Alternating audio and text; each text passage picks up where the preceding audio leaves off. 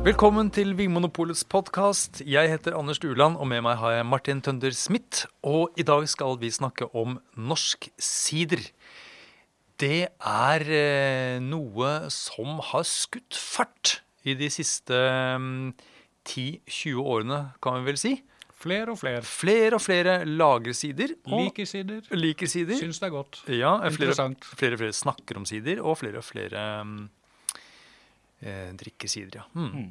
Så da må vi kanskje begynne med, vi skal nøste oss gjennom dette her. Alt fra eplesorter, klima, områder og metode og sånt nå. Men først, Martin, hvis du skulle forklart enkelt, hva sider? Og hva det ikke på en måte?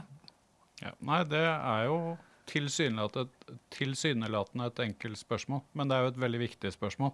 For når vi snakker om sider, så snakker vi om noe som laget på 100% frukt.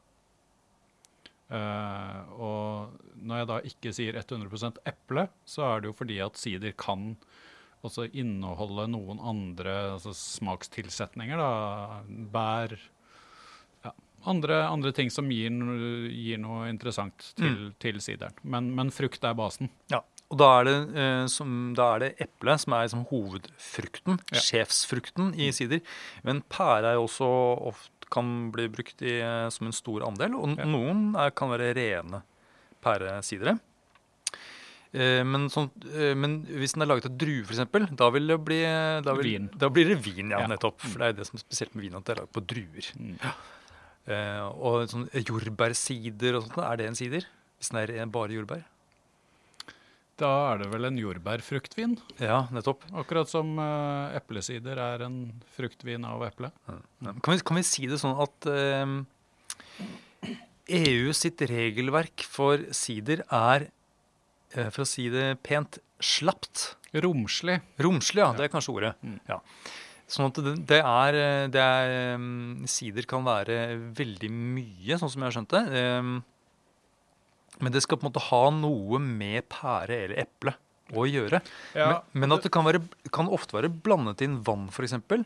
Eller det kan være basert på fruktkonsentrat, som så tilsatt vann og sukker, og så gjæret opp. Ja, altså, man kan gjøre veldig mye forskjellig, og det tenker jeg jo en av grunnene til at sider i hvert fall tidligere har vært litt vanskelig å få taket på, fordi at det så mye forskjellig som har blitt markedsført og solgt som sider.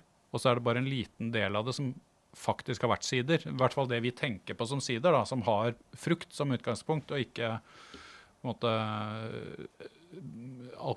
nøytral alkohol og vann og essenser og aromaer og sukker og liksom bare blandet sammen. Ja, og da det sånn at det som i verdenssammenheng det selges og lages mest av, det jo denne sideren som løselig basert på eple eller pære.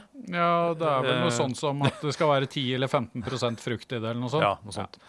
Ja. Og så det da en ganske liten andel av verdens sider, som det som kan vi kalle for håndverkssidere? Det litt feil å kalle det? Eller bare ekte sider? Ekte sider, ja. Kanskje det bedre å si. Ekte sider, ja. Jeg tenker med en gang man kaller noe for håndverk, så ser du for deg en mann eller dame med sixpence? Det akkurat som det legger noen sånne føringer på at det gjøres for hånd. Og det jo ikke nødvendigvis det som poenget, men at det gjøres med liksom, respekt for både tradisjon, råvare og det du gjør. Da. Ja. Så kommer det ut et kvalitetsprodukt i andre enden. Om det laget med masse manuelle arbeidstimer eller med et mer industrielt utstyr, så tenker jeg det litt mindre relevant. Så det vi skal snakke om nå, det altså da det som vi da velger å kalle for ekte sider. Ja. Altså sidere som basert på utelukkende av saften fra epler og pærer som base. Og så har jeg lyst til å si da at mange av disse industrisiderne, de kan jo minne mer om brus egentlig, mens disse ekte siderne, de har noe litt mer en litt mer komplekst smaksbilde, litt mer preg av noe i gjæringspreg og sånt. Ja, det smaker jo, ikke sant? Det smaker jo både av hva det laget på, og hvordan det er laget. Og det er jo noe som kjennetegner et kvalitetsprodukt, tenker jeg, at du kan kjenne både råvare og prosess, da. Ja, og akkurat den prosess, det skal vi jo, og råvare for så vidt, skal vi jo komme tilbake til. Så da, la oss zoome inn mot Norge, da. Og da har vi første punkt på programmet. Vi har en tavle her hvor det på en måte sånn at vi ikke roter oss helt bort. Så der står det historie. Og hva kan man si om norsk siderhistorie? Det har vokst villepler i Norge så lenge det har vært bodd mennesker her, så vidt jeg vet. Men når det gjelder å dyrke epler, det er noe som kom i løpet av middelalderen. Ja. Og siderproduksjon, altså for å få siderproduksjon så må man ha epler, det sier seg jo selv, men siderproduksjon ble liksom ikke registrert før sånn ut på slutten av 1700-tallet, faktisk. Og da er det etter hvert Vestlandet og Hardanger-området som ble et sånt kraftsenter for siderproduksjon, og det ble profesjonalisert etter hvert. Når det nærmet oss da overgangen fra 1800 til 1900-tallet, så fantes det jo flere sider, kanskje ikke fabrikker, men i hvert fall store produsenter, som solgte og som levde av det å lage sider, rett og slett profesjonelt. Jeg vet ikke hvor mange det var, men det var i hvert fall en levende industri i Hardanger. Og om det var noe tilsvarende på Østlandsområdet, det er jeg litt usikker på, men det var i hvert fall mye av det på Vestlandet. Og så kom jo da Vinmonopolet, som da monopoliserte det som å selge da alkoholholdig drikk. Og da ble det vanskelig for disse produsentene på Vestlandet. Så mange av dem gikk jo da konkurs. Og så gikk jo tiden, og så dukket det opp faktisk ved Grimstad, så dukket det opp en sånn fruktvinprodusent. Fur, ja. Som ikke finnes lenger. Og derfor så kan vi jo si navnet på denne produsenten. Som holdt det gående ganske lenge. Og de produserte jo epledrikk i hvert fall. Man vil jo kunne kalle det en sider da, i dag. Ja. Så sider, det var på en måte et blaff rundt århundreskiftet. Og så på en måte forsvant det litt, i hvert fall som noe som profesjonelt. Da ble det mer enn noe som holdt på med på gårdene. Og igjen så var det da Hardanger som var et sånt sentrum. Så der det holdt det gående. Men da, Martin, har jeg skjønt at det var litt med vekslende hell. De lagde sider i kjellerne rundt omkring på gårdene. Hva var det som kunne gå galt der? Nei, det er jo Hva kan gå galt når man har en most som inneholder en del sukker, og så skal man gjære dette til alkohol? Da er det jo det er fare for infeksjoner av bakterier, hvor da sideren blir ganske sur, med eddiksyre og den type ting. Og nei, det er jo mye på en måte gærent som kan skje underveis, men jeg tenker jo at i Hardanger og de andre områdene i Norge hvor det lages sider i dag, så er det jo produsenter som står i en tradisjon som de er veldig bevisst på, samtidig som det er mennesker som på en måte ser fremover og som er innovative, tenker nytt, har veldig høy kunnskap om det de driver med.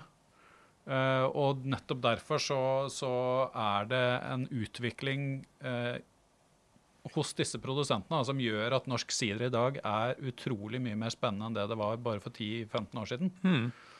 Ja. Så det har jo skjedd veldig mye på relativt kort tid nå, og jeg tenker jo at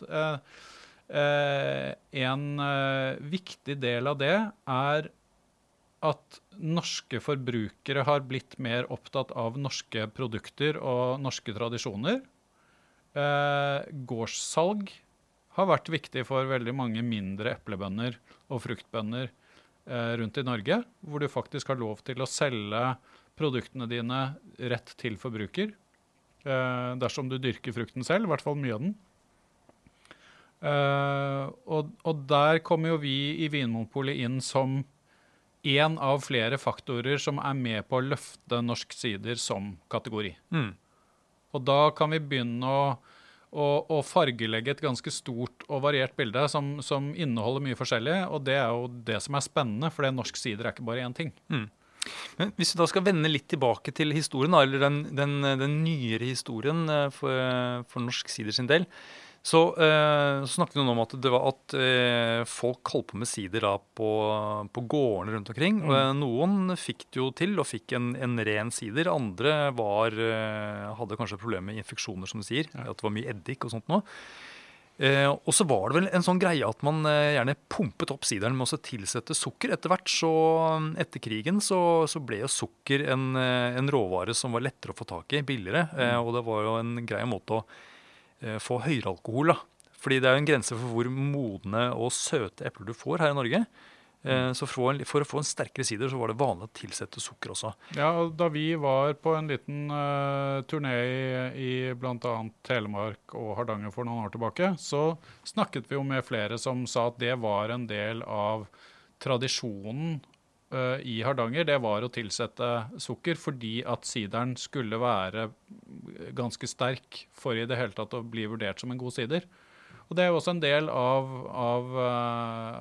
del av bildet. For skal du gjøre en eplemost uten å tilsette noe sukker, så stanger du på en måte i taket på rundt 6% alkohol. Ja, det er liksom der den naturlige grensen er for hva som er mulig med det som er av sukker i eplene.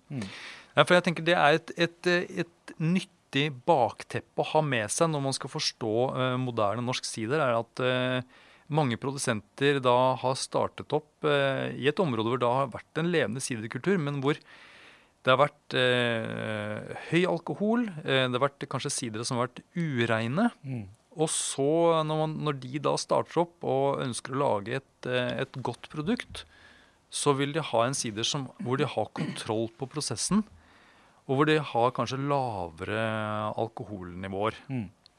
Jeg tenker jo kontroll på prosessen har nok, i hvert fall er mitt inntrykk, det har vært det viktigste. Ja. Å vise at her skal det ikke være noe eddiksyre, det skal ikke være noe...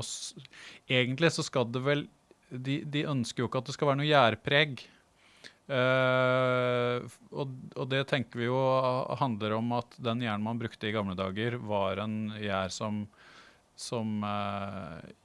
kanskje ikke etterlot seg så veldig mye sånn ønskede aromaer i den ferdige sideren. Nei, man brukte sånne turbogjærtyper, altså kultivert gjær, men som sånn hurtigarbeidende vingjær. Ja, og som tålte litt høy alkohol. Ja.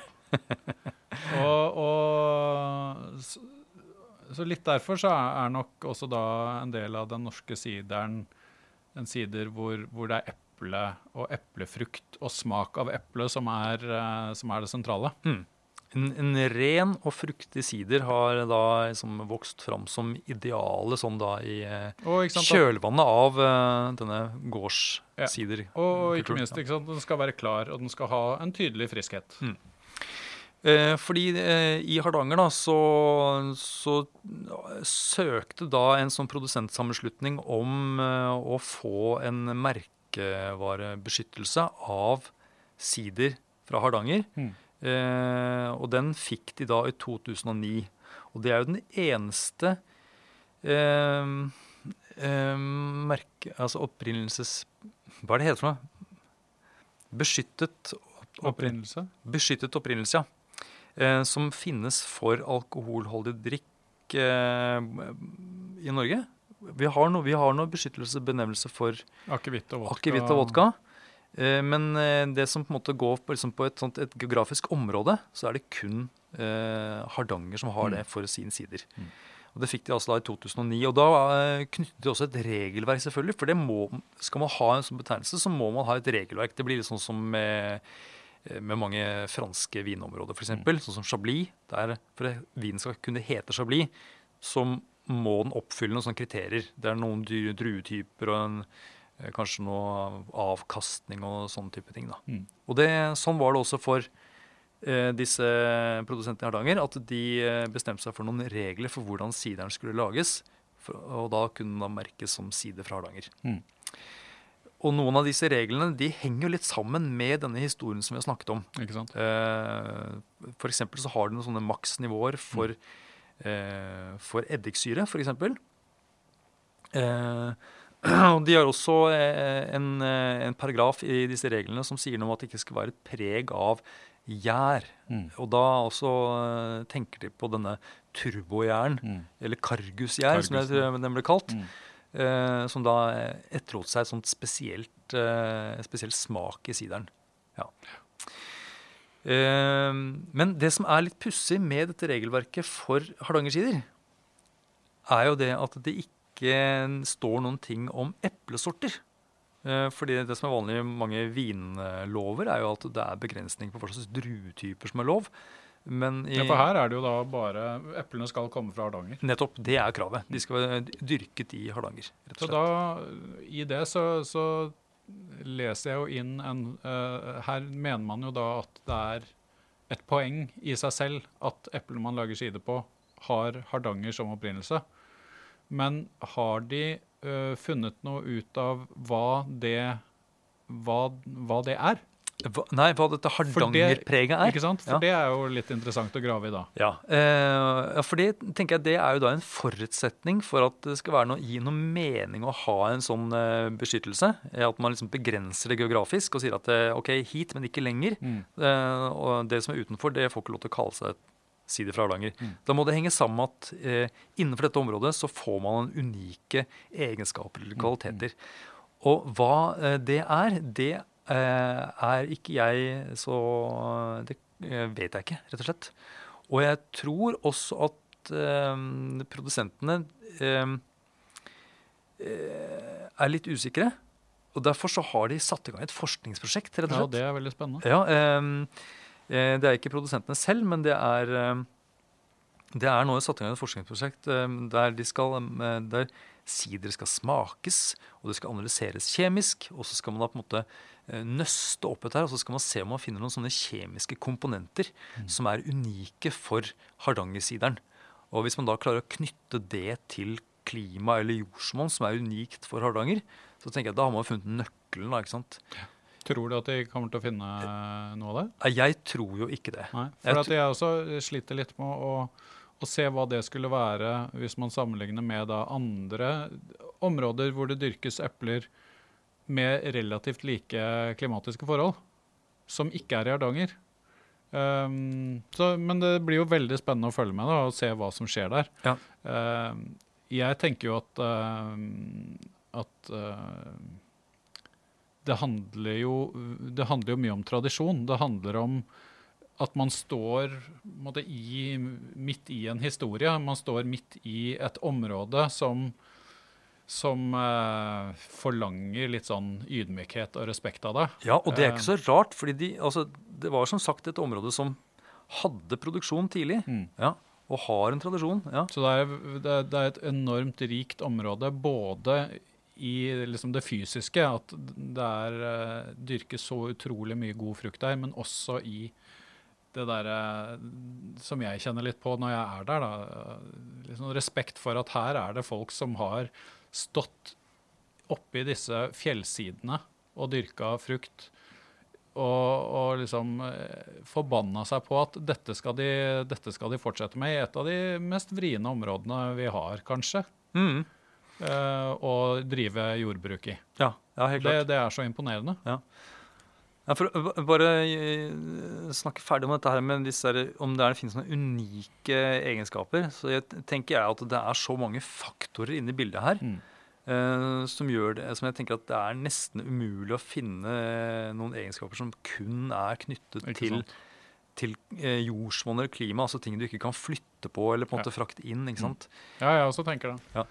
Og så det dette med at de har jo en posisjon, Hardanger-produsentene, så jeg tenker at de fortjener å ha denne merkeordningen bare på grunn av det.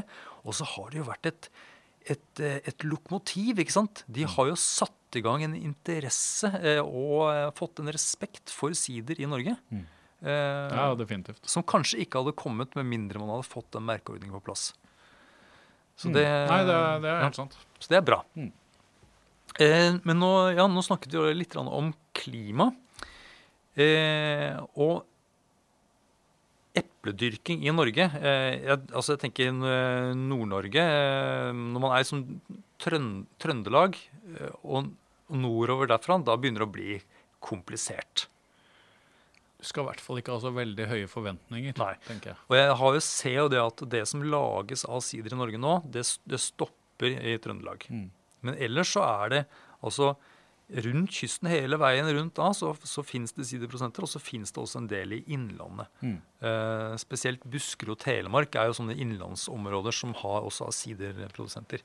Og da er spørsmålet kan vi si at disse områdene har veldig ulikt klima? Ja, kan vi det? Ja, kan vi det? For det er jeg veldig usikker på. Kanskje det kan jo være veldig ulikt Heter det mikroklima eller makroklima? Det heter vel mikroklima, ja. Mikroklima kaller vi det. Ja. Så der er det jo variasjoner på nedbør og temperaturer, og ikke minst variasjon i temperatur, altså topp og bunn. Men hvis man ser på det store bildet her, hvis vi nå zoomer oss ut igjen for å se liksom verden, for det dyrkes epler over store deler av verden, så er jo Norge generelt et kjølig klima. Ikke sant. Som da, naturlig nok, da gir epler med høy syrlighet. Og hvorfor det? Hvorfor det? Nei, det er for at når etter hvert som frukten blir moden, så vil faktisk syrenivåene gå ned.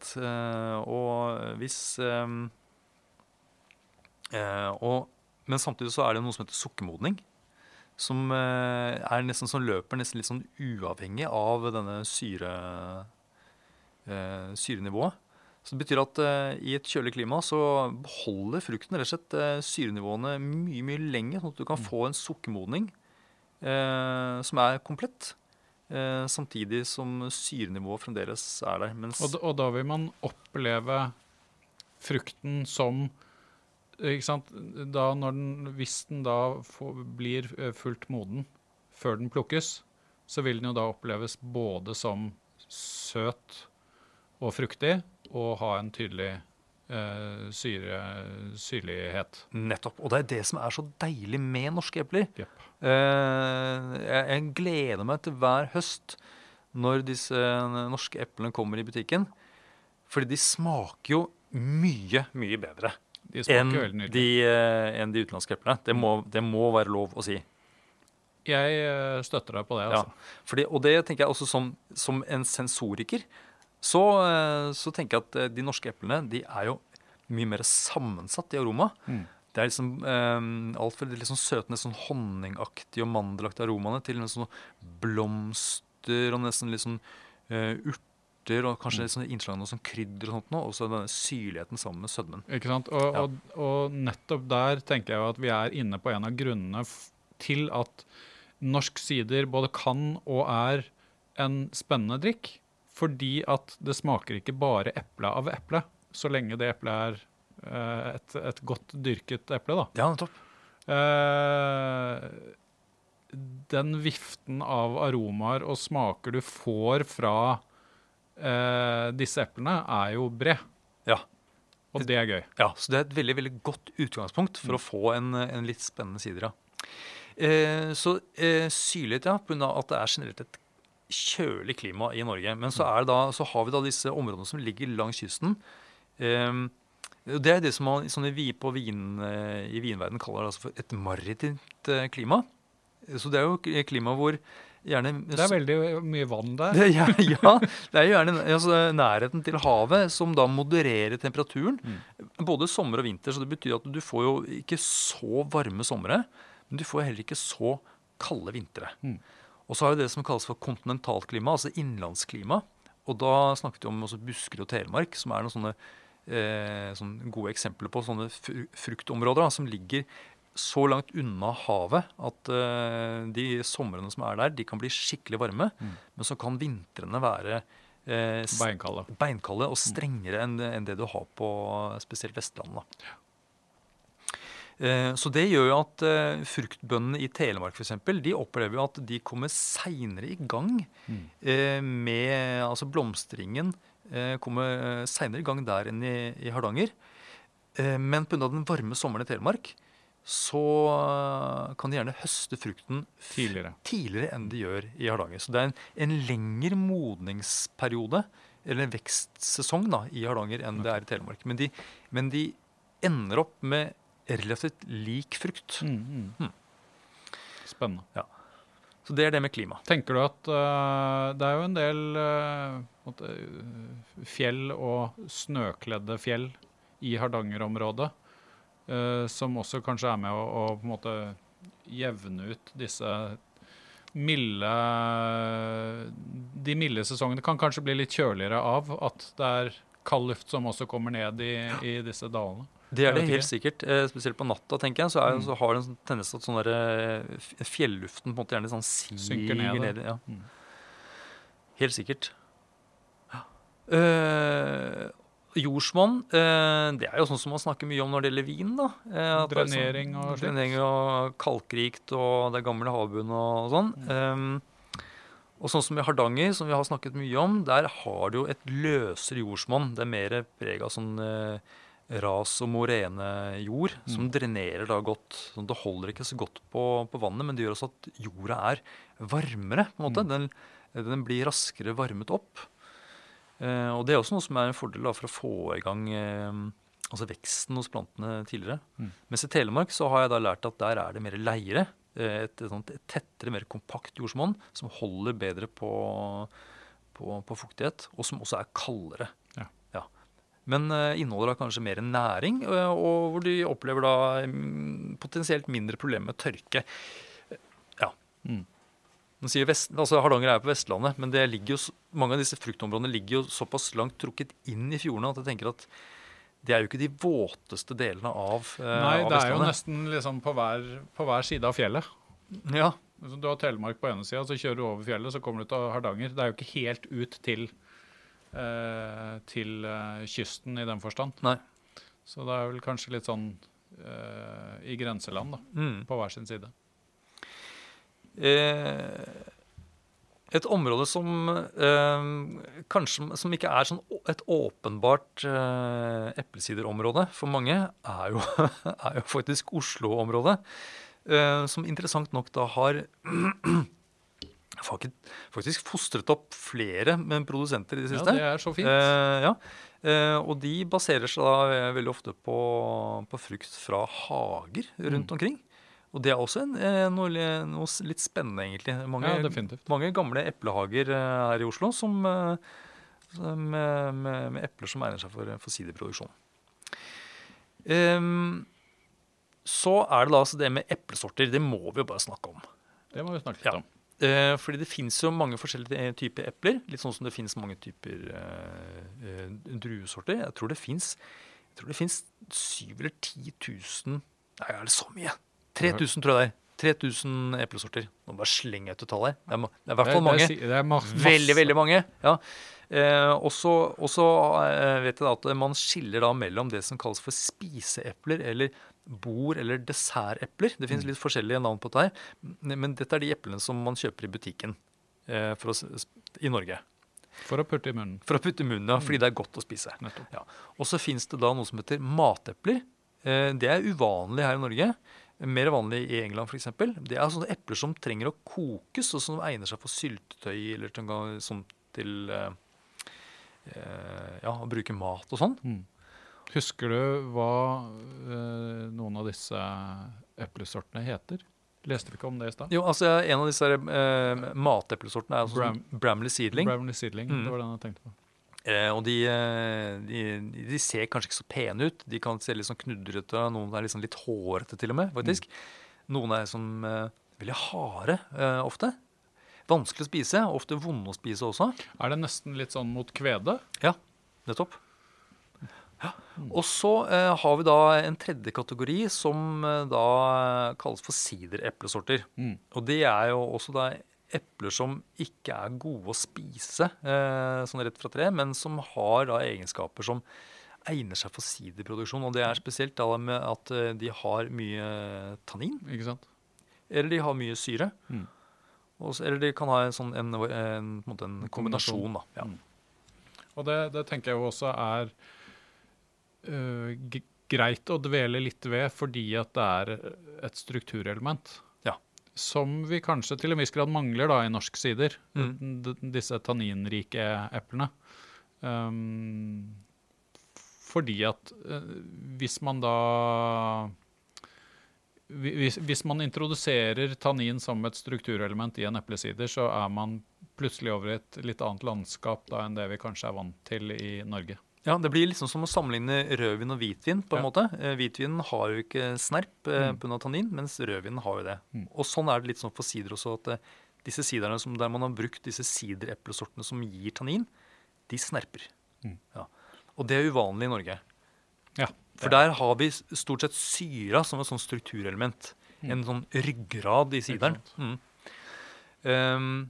Men det, altså dette med disse sidereplesortene, det er da spesielt Frankrike og England. Ja, de har jo da mange ulike typer sidereplesorter som de bruker da som regel i en blanding, så vidt jeg har skjønt, for å få på en måte den typen sider de ønsker.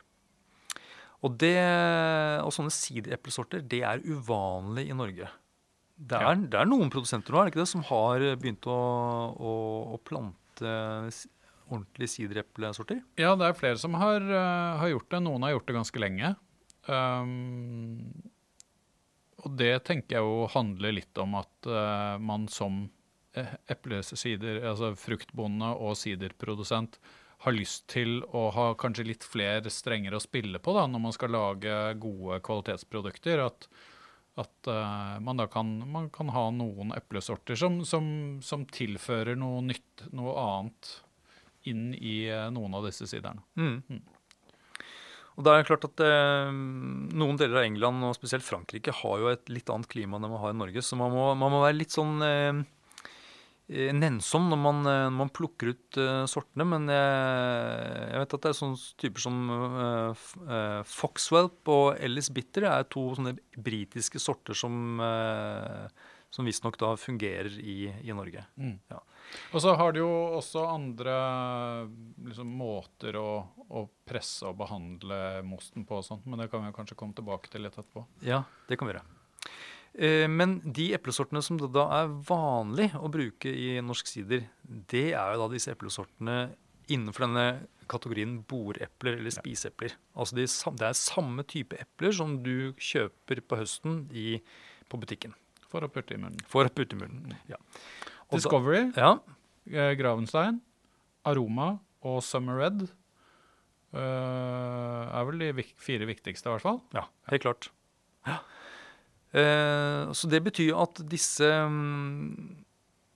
produsentene av sider i Norge, mange av dem har jo også en produksjon av eplemost, altså alkoholfri most av epler. Og så selger de gjerne epler bare som hele epler til salg i butikk også. For å putte i munnen. Ja. Og det er jo egentlig veldig smart å egentlig gjøre det på den måten, fordi de peneste eplene, de sendes jo for salg i butikk, og så bruker man de eplene som kanskje er usortert da, til most eller til sider. Så det er veldig lurt, for da får man jo brukt mest mulig av høsten. Definitivt. Ja. Men det at man liksom har innstilt hele denne epleindustrien på spiseepler, altså epler som skal selges i butikk, har gitt en begrensning også i hva slags type sider som lages i Norge.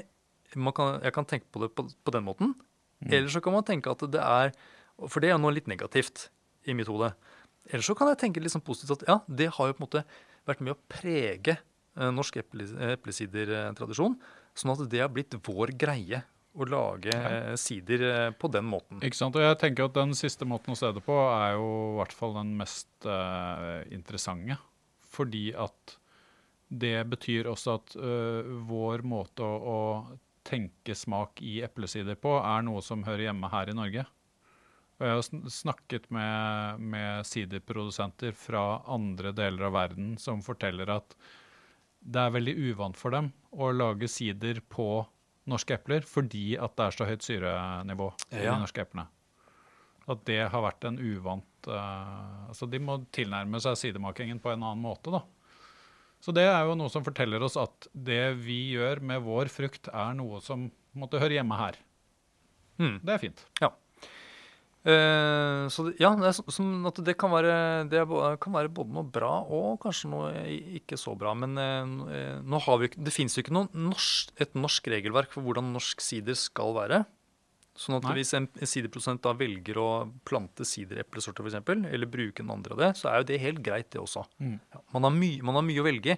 Men, ja, og da hvis man da ser på det som et stort handlingsrom, manøvreringsrom for å utforske og utvikle og liksom prøve seg fram litt, så jo det et stort pluss at ikke det står skrevet med 2 streker under at du kan bruke disse 4 sortene og ingenting annet. Det hadde jo vært litt kjedelig. Ja. Men så må jeg si det at jeg har smakt en del sider fra andre steder enn Norge, og så har jeg smakt noen norske sider som basert på delvis eller helt sidereplesorter. Og jeg må jo si at det noe, i tillegg til denne snerpen fra tannin, så det noe med aromaen fra disse eplene som skiller seg fra en sånn typisk norsk eplearoma. Det noe som minner mer om noe nesten sånn te og balsam, noe balsamisk, sånn tørket urt og sånt noe, som kommer i tillegg. Som jeg ikke klarer å finne i de vanlige norske spiseeplesortene. Så jeg håper jo at flere produsenter liksom eksperimenterer litt mer med eplesorter, og liksom løsriver seg litt da, fra at det som skal dikteres av hva slags epler som selges i butikken. Ja, og det tenker jeg et kjempegodt poeng, fordi at nå ser vi at norske siderkunder har ganske høy betalingsvilje. Og spesielt når det kommer til norsk sider, så nordmenn villige til å betale ganske mye for disse flaskene med sider, fordi at det etablert en tillit i det norske sidermarkedet om at ok, norsk sider, det toppkvalitet. Da har man også da åpner man for at man kan gjøre noen investeringer på produksjonssiden, plante nye trær, pode med andre sorter, sidereplesorter, utforske hva sider kan være, og så vet man at man har kunder i andre enden som faktisk interessert i å betale det koster. Ja, det et godt poeng. Hadde det norske sidemarkedet vært veldig sånn prispresset, prissensitivt, så tenker jeg at det hadde vært veldig få insentiver for produsentene å utvikle markedet. For da handler det bare om å pumpe ut store volum til massene, og så det. Ja. Så vi kan jo se for oss at det vil skje veldig mye spennende da, innenfor sider i Norge fremover. Ja, vi på vei, absolutt. Definitivt. Så nå har vi da snakket om eplesorter. Hvis ikke det noe mer jeg skal si. Jeg husker at du nevnte en gang, Martin, at du hadde smakt noe norsk eplesider basert på én sort. For vanligvis så det jo blandet av litt forskjellige. Ja, de gangene, og det jo dessverre ikke så alt for mange, men noen av de gangene jeg har vært og besøkt siderprodusenter, så har jeg jo fått smake sider rett fra tankene det ligger på, og noen hvor man da har fermentert og lagret sideren sort for sort. Og det jo veldig interessant å da smake sider rett fra tanken når det bare laget på Gravenstein eller bare laget på Summer Red. Og det jeg husker at jeg tenkte da, for jeg tok ikke notater da jeg smakte fra disse tankene, men jeg bare husker at jeg tenkte meg selv at wow, dette var gøy, fordi at frukten skinner så innmari tydelig, og du får noen sånne topptoner som kanskje kan bli litt borte da, når du blander flere ulike varianter. Hvilken eplesort var det? Det var Summer Red, så vidt jeg husker. Akkurat. Som jeg synes var veldig, veldig godt og veldig gøy. Ja, så basert på det da, de få erfaringene, så kan vi kanskje si det at det kan være noen aromaforskjeller mellom de ulike typisk norske Jeg spiseeple. husker veldig spesielt den ene gangen når jeg smakte ren Summer Red sider, som jeg synes var strålende. Men det er klart, det var også en veldig dyktig produsent også.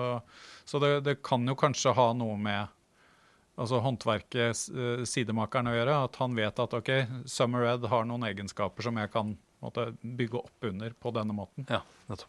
Kanskje. Ja. Hva med, altså så nå skal, etter at eplene er dyrket og plukket, så skal man lage sideren, og det har jo mye å si for hvordan sideren smaker også. Ja. Litt sånn som det er for vin og øl, egentlig.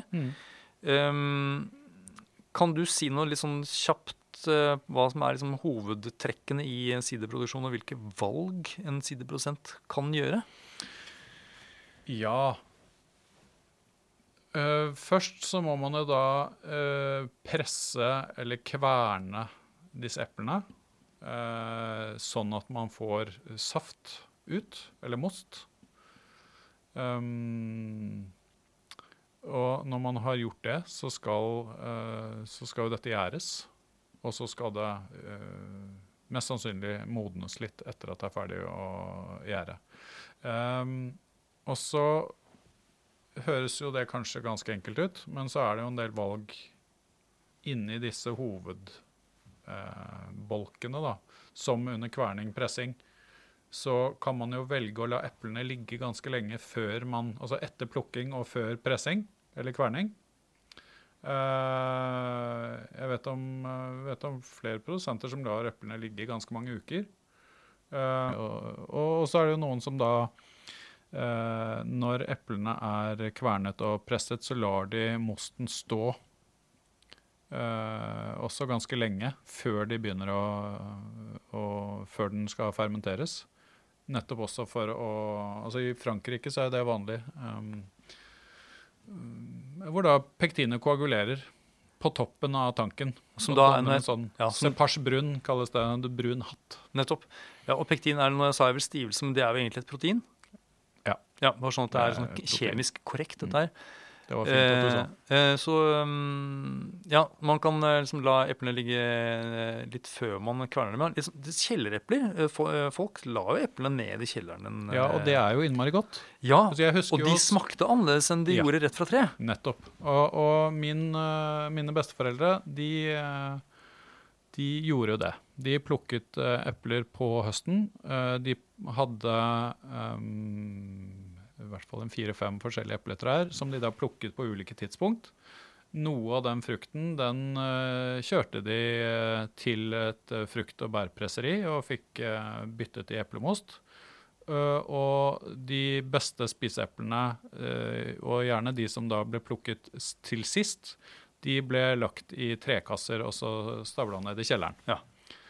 Og jeg husker jo det som veldig gode epler på smak, og nesten litt sånn parfymerte. Ja, nettopp, at de nesten er enda mer aromatiske, og de virker nesten mer modne også. Ja. Og det er da kanskje noe de er på jakt etter, disse produsentene som velger å la frukten liksom modne litt til etter at de er plukket. Og det er jo noe med disse esterne som også utvikles, som finnes naturlig på frukt. Altså estere som er et biprodukt under fermentering, er jo noe som også finnes naturlig i frukt. Fordi at det er jo et stoff, kjemiske forbindelser som rett og slett tiltrekker seg insekter, sånn at de får hjelp til å spre seg. Ja. Feromoner. Ikke sant? Ja. Sånn at det henger nok sammen med det også. Ikke sant? At her utvikles disse ulike komponentene i frukten da, som gjør at det smaker mer og blir enda mer liksom, utviklet og aromatisk. Nettopp. Så dette er sånn eplens kroppslukt. Det kan vi godt kalle det. Ja, det vil vi ha. Ja. Og så kvernes det, som sier, og det er ikke så mye hokus pokus der egentlig. Det gjelder egentlig bare å få ut denne safta eller mosten. Og så nevnte du da denne prosessen som også kalles for kiving, hvor man da på en måte lar dette proteinet sammen med en del sånn grums og urenheter på en måte danne en sånn flytende hinne. Den kan være ganske tjukk, egentlig. Sånn 10-20 centimeter. Det ser litt ekkel ut. Og så blir da mosten under blir da klarere. Ja. Ja. Og Også, mer næringsfattig, har jeg skjønt. Ja, og det er jo det som det er jo da det begynner å bli gøy. Ja, syns du? Fordi at næringsfattige forhold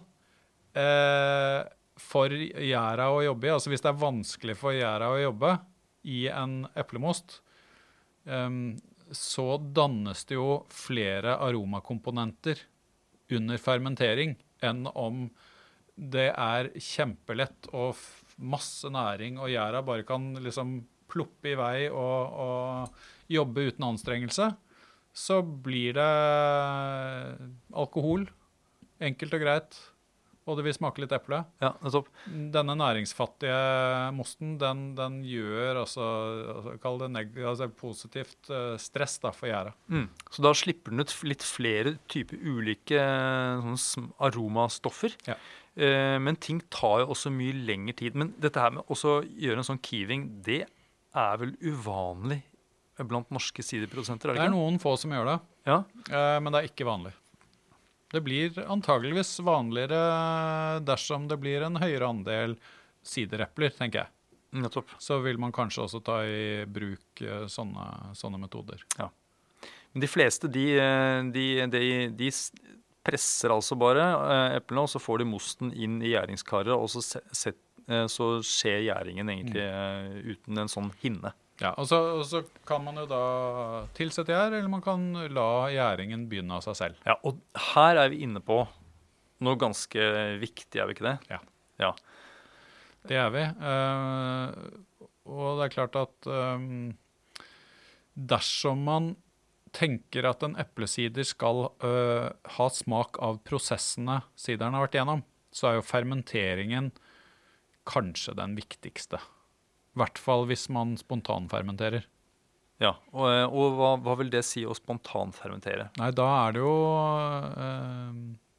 gjærsopp som finnes naturlig på frukten, som setter i gang gjæringen. Altså man tilsetter ikke gjær. Nei, så når vi snakket om denne måten å lage sider på gårder i Hardanger, etter krigen, så da tilsatte man denne turbogjæren. Ja. Det var ikke spontangjæring. Det var det motsatte. Nei, det var sprintgjæring. Ja. Nettopp. Og da sier du at da får man mer preg av denne gjæringen, eller fermenteringen som du sier, som det er en form for foredling av råvaren, som da er eplemosten. Og det er klart, når den da får begynne selv, uten ytre påvirkning eller tilsetting av gjær, og den får gå i det tempoet den selv vil, så tar det litt, eller det kan ta ganske mye lengre tid, men resultatet er jo at det dannes flere aromakomponenter, det skjer mer under fermenteringen som i sluttproduktet da vil gi deg en økt kompleksitet. Ja. Det må vi... Og så, det kan vi kanskje komme litt tilbake til etterpå, men dette med sødme da. Fordi at en sider kan jo oppleves som søt, uten å være tilsatt sukker. Og så kan den samtidig smake tørt. Og det synes jeg er en veldig fascinerende ting i eplesider, som jeg var litt nysgjerrig på da jeg begynte å liksom pirke litt borti dette med sider for ganske mange år siden. Hvordan kan man ha så tydelig fruktighet og så tydelig liksom opplevd rik, sødmeaktig fruktaroma i sideren, samtidig som den er helt utgjæret? Ja. Og det handler jo nettopp om dette her, da. At man har en del komplekse sukkerarter eller dekstriner da, i mosten, som gjæra ikke greier å omdanne til andre stoffer. Akkurat, så du mener at det er da, i en sider som er gjæret ut, så kan det likevel være noen sukkerarter der som kroppen vår kjenner som søtsmak? For det er ikke bare at du tenker at det er en aroma som gir en assosiasjon til noe søtt. Det er at det er rett og slett søtsmak igjen. Ja, skjønner. Og så, for nå har vi snakket om den spontangjærede sideren. Men så har vi da den måten å gjære sider på som er helt klart den vanligste måten å gjære sider i Norge. Og det er å tilsette gjær. tilsett gjære. Og da det, så vidt jeg har forstått, så det hvitvinsgjær som det vanligste å bruke. Og tanken bak å bruke hvitvinsgjær vel nettopp det at man vil ha en gjær som ikke setter noe særlig smak eller preg på sideren. At det frukten som skal stå i sentrum. Ja, så denne smaken eplene. Ja. Det det man vil liksom ha med videre i prosessen. Man vil ikke legge til noe særlig. Nei. Man vil ha alkohol selvfølgelig, omdanne sukkeret til alkohol, men fruktigheten fra eplene, det det man på en måte vil føre videre. Ja. Og da det vel også vanlig å gjære på ståltanker som temperaturkontrollerte, sånn at man holder gjæringstemperaturen nede, for det vel også sånn som bidrar til at man holder liksom fruktigheten på plass. Ja, så vil du få en del andre typer ledsagerstoffer når gjæringstemperaturen øker. Altså fuselalkoholer og sånn, som dannes egentlig alt over 20 grader, så får du liksom i økende grad da, disse litt mindre ønskede ledsagerstoffene. Ja, men som jeg tenker på kan være et positivt bidrag. Hvis de i litt små mengder, så kan det gi en liten sånn basstone i drikken. Helt enig. Men går det for langt, så kan det jo bli litt sånn løsemiddelaktig, kanskje. Ja. Og litt sånn aceton. Ja, det ikke så bra. Det synes jeg jo, det ikke så godt å putte i munnen. Nei. Ja, så den vanligste måten altså tilsette gjær og gjære da på ståltanker. Og da, hvis du da skal beskrive litt, for du sier at disse spontangjærede siderne, de har en større kompleksitet. Men kan du på en måte komme med noen sånne aromaeksempler, eller sånne assosiasjoner som kan liksom beskrive litt en sånn.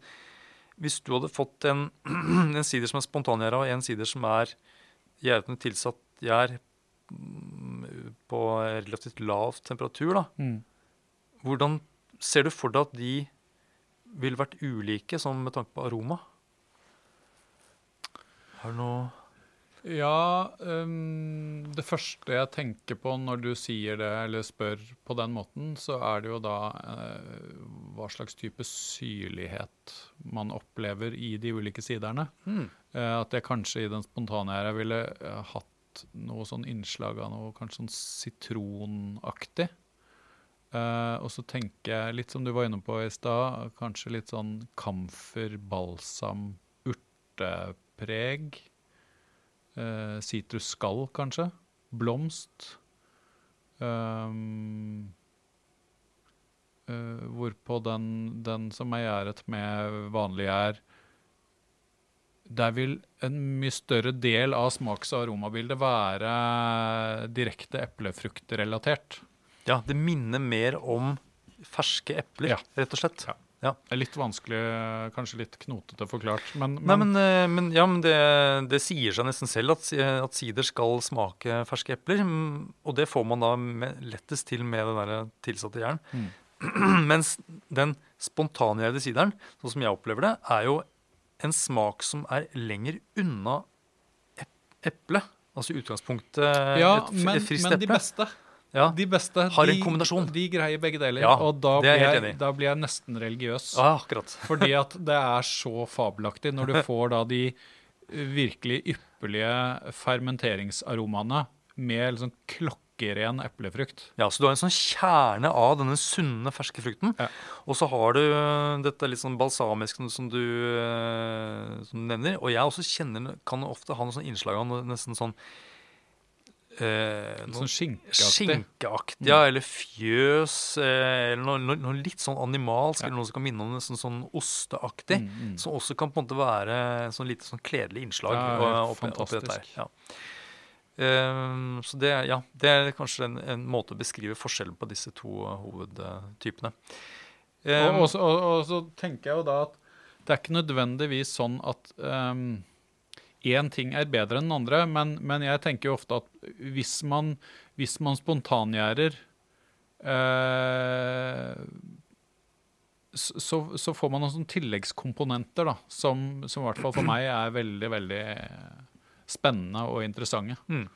Og som gjør det til en litt mer interessant opplevelse. Ja. Og så da spørsmålet, det noen måte å stå i en butikk eller med noen flasker med sider foran deg i hvert fall, kan du se på etiketten hvilken sider som spontangjæra, og hvilken som er gjæret med tilsatt gjær? Nei, man kan jo ikke det, nødvendigvis. Nei, man kan jo ikke det. Og det er jo klart at det begynner å bli litt vanskelig å orientere seg da, når man ikke beskriver prosess, og man ikke kommuniserer det nødvendigvis på noen annen måte heller. Så handler det jo da litt om at man vet at en typisk norsk sider smaker sånn som dette, men det er flere og flere produsenter i Norge som også spontangjærer. Da blir man enten forvirret, eller nysgjerrig, eller begge deler. Ja. Og så må man jo da spørre noen som vet, og våre butikkansatte vet, kan i hvert fall fortelle litt om disse stilmessige forskjellene. Det er sant, det er jo et godt tips. Jeg tenker jo det er viktig å snakke med dem. Er du i tvil, spør. Spør erfarne fjellfolk, holdt på å si. Og så tenker jeg også på hylleforkanten. Altså når det er en smaksbeskrivelse på hylla, så vil du jo også kunne lese deg til der, du bør i hvert fall kunne lese deg til der om dette er en sider som primært smaker eplefrukt, eller om det er noe sånn litt mer fermenteringspreg og sånne ting. Ja. Og jeg må jo si det at personlig så skulle jeg ønske at vi fikk på plass i Norge et eller annet sånt, et regelverk for litt sånn merking av stil, og som gikk på blant annet produksjonsmetode og bruk av epler, for eksempel. Ja. Men da må jo alle bli enige, da. Det jobber heldigvis ikke jeg med, for å si det sånn. Ja, for da er sideren gjæra. Vi har jo ikke snakket om ståltanker. Noen gjærer jo på fat. Ja. Og det er gjerne, altså disse som driver med spontangjæring, de er som regel veldig glad i å bruke fat også. Ja. Fordi disse trefatene, de er jo de gir husly, rett og slett, til både gjær og bakterier. Et slags gjær- og bakteriehospits. Ja. Hvor det innimellom kommer deilig ny most som de kan spise på. Besøk. Ja. Og klart, bruker man nye fat, så vil jo det sette et fatpreg på sideren i tillegg. Da. Ja, da får du jo fort litt sånn smør- og vaniljerelatert aroma. Litt sånn, kanskje til og med litt sløyd og svipenn og sånne ting. Ja, jeg synes det kan være godt av og til. Ja, og det kan være veldig godt, spesielt hvis du skal ha det til mat som smaker en del. Ja. Og så ligger tingene da på tank eller på fat, og så tappes det da, ikke sant, på flaske. Og så er da spørsmålet, skal det være bobler, eller skal det ikke være bobler? Ja. For det må jo da produsenten bestemme seg for, ikke sant? Ja, det må de. I Norge så er det jo veldig vanlig at sider har bobler. I andre markeder så er det jo, eller i andre land så er det både og egentlig. Spansk sider er jo veldig ofte nesten flat. Ikke helt, men nesten. Fransk sider er jo som regel altså angangsgjæra på flaske, sånn at boblene dannes naturlig på flasken. Og det er jo derfor man bruker disse champagneflaskene. For de tåler høyere trykk. En del sider så tilsetter man kullsyre, sånn som man gjør med for eksempel øl eller brus. Ja. Og det er jo også den kjemiske komponenten her, altså CO2, den er jo den samme. Altså enten den på en måte er produsert av jern, eller om den er på en måte pumpet inn fra en beholder med CO2. Det gir ikke noe forskjell på en måte i hva på en måte som er inni disse boblene. Nei, det er jo innholdet i boblene er jo det samme, men jeg vet at dette er ganske teit å si, men hør på den. For at hvis du hører på den, så hører du forskjell. Er det fordi det er større bobler ofte i, eller er det motsatt, større bobler i de som Ja, altså er tilsatt, en øl eller sider som er da det man gjerne kaller tvangskarbonert. Du skal karboneres, enten du vil eller ei. Da blir det litt sånn, når du skjenker det i glasset, så høres det litt ut som brus. Ja, altså litt sånn voldsom. Ja. Mens en sider som er flaskefermentert, hvor da kullsyren CO2 er dannet naturlig, så har det akkurat litt sånn bløtere lyd, litt mer sedat, litt mindre bobler kanskje, i størrelse, altså i størrelse, ikke i antall. Akkurat. Så den høres litt annerledes ut. Ja, skjønner. Så hvis man er interessert i å liksom lytte til sideren, så kan dette her være noe å tenke på. Ja. Jeg sa det på en smaking en gang, at du må høre på den også, ikke bare lukte på den. Da fikk jeg noen rare blikk. Så de fleste norske sidere, de har bobler. Mange av dem har fått en annengangsgjæring på flaske, sånn som de gjør i champagne for eksempel, og får dannet CO2 på den måten. Noen tvangskarboneres, som du var inne på, og så er det noen få som tapper sideren som en stille sider. Ja. Og da bør ikke det være noe galt med den sideren. Overhodet ikke. Det kan rett og slett være meningen.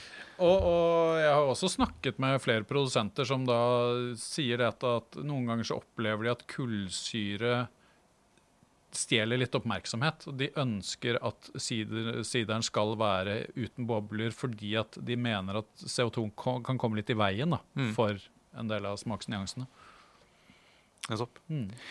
Så det jeg tenker er jo at de aller fleste som lager sider i Norge i dag, det er dyktige produsenter som har en klar tanke om hvorfor de gjør det de gjør, fordi at de vet hva de vil ha ut i andre enden. Ja, de har en plan. De har en plan bak det de gjør, så er den stille, er den musserende, er den perlende, altså det er meningen. Ja. Og så er det klart at innimellom så er man uheldig, og så har man fått en flaske som ikke er sånn som den skal, men da snakker man med en av butikkansatte hos oss, og så får man hjelp. Ja.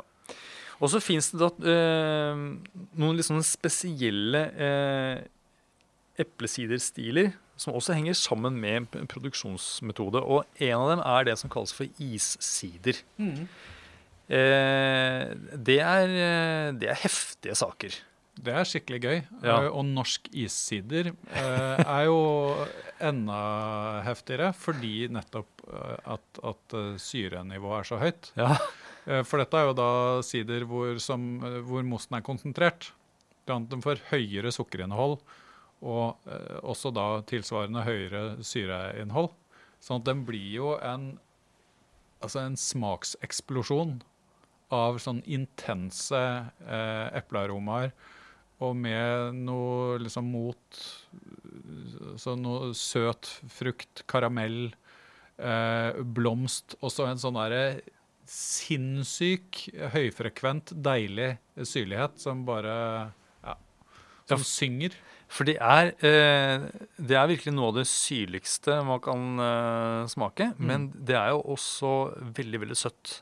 Så det er jo, de spiller liksom litt mot hverandre, det søte og det syrlige. Ja. Men denne konsentrasjonen du snakker om, det er en prosess som kalles for kryoekstraksjon, altså man fryser ned væsken for å liksom skille ut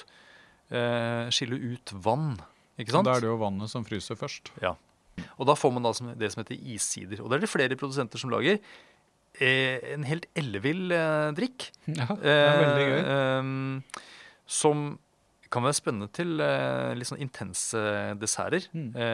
Karamellpudding excellence og deluxe. Og kanskje noe litt heftige oster også. Noe sånn blåmuggoster og slikt.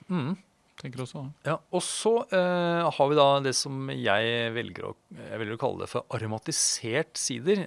Og det er jo da fordi noen velger å tilsette andre typer frukt eller bær til sideren. For eksempel, det kan være bringebær, kirsebær, plomme for eksempel. Humle. Også humle, ja. Nettopp. Man kan tilsette blomster, rett og slett. Ja. Humleblomst, hyll, har jeg også vært borti. Noen bruker malt og honning. Så det er mange muligheter innenfor siderkategorien, egentlig, for å liksom smaksette sideren. Ja, ikke sant? Og da er det jo mye interessant da, som smaker sammen. Altså, om du bruker humle i en sider, så får du jo litt av de komponentene som gjør en India Pale Ale til en interessant og spennende øl, får du da inn i eplesideren som et strukturelement på en måte. Du kan få litt bitterhet, du kan få en annen type fruktighet. Litt sånn blomst, urt, den type ting. Ja. Og så kan man også få inn den der bitterheten i stedet for tannin som har vi fått fra sånne ekte siderepler. Ja. Hylleblomst også jo jeg synes det veldig, veldig interessant og godt når hylleblomst så intenst og har sånn ufattelig fint urtepreg hvis det brukes riktig, hvis det ikke overdrives, som jeg blitt veldig glad i. Jeg var skeptisk de første gangene jeg smakte det. Hvorfor var du skeptisk? Vi mye i Danmark på sommeren. Vi har familie i Danmark, og i Danmark så bruker du hylleblomst altså hylleblomstbrus og hylleblomstdrikk jo mye vanligere der enn det var i Norge i hvert fall, tidligere. Og ofte så synes jeg det ble for parfymert og for søtt. Men når jeg da smakte det liksom brukt på, kall det riktig måte da, hvor de der urte og fine topptonene virkelig får skinne, så det noe jeg har blitt veldig glad i. Er det noen sånne gode mattips? Er det noe du synes godt til sider? Altså, jeg tenker jo ofte på liksom godt svinekjøtt. Ja, det gjør jeg også. Jeg tenker at nå som nå det snart grillings. Gode nakkekoteletter. Nettopp. Altså en sånn frittgående svinenakke, holdt på å si. Fra en gladgris. Ja, som har ligget og fått godgjøre seg på grillen, med kanskje en sånn type coleslaw eller noe. Og en eplesider til. Snadder. Det godt. Og nykål. Og nykål, Nam. Takk for at du hører på Vinmonopolets podcast. Har du forslag til et tema i podcasten? Send mail til podcast@vinmonopolet.no. I tillegg svarer kundesenteret deg på e-post, chat og telefon.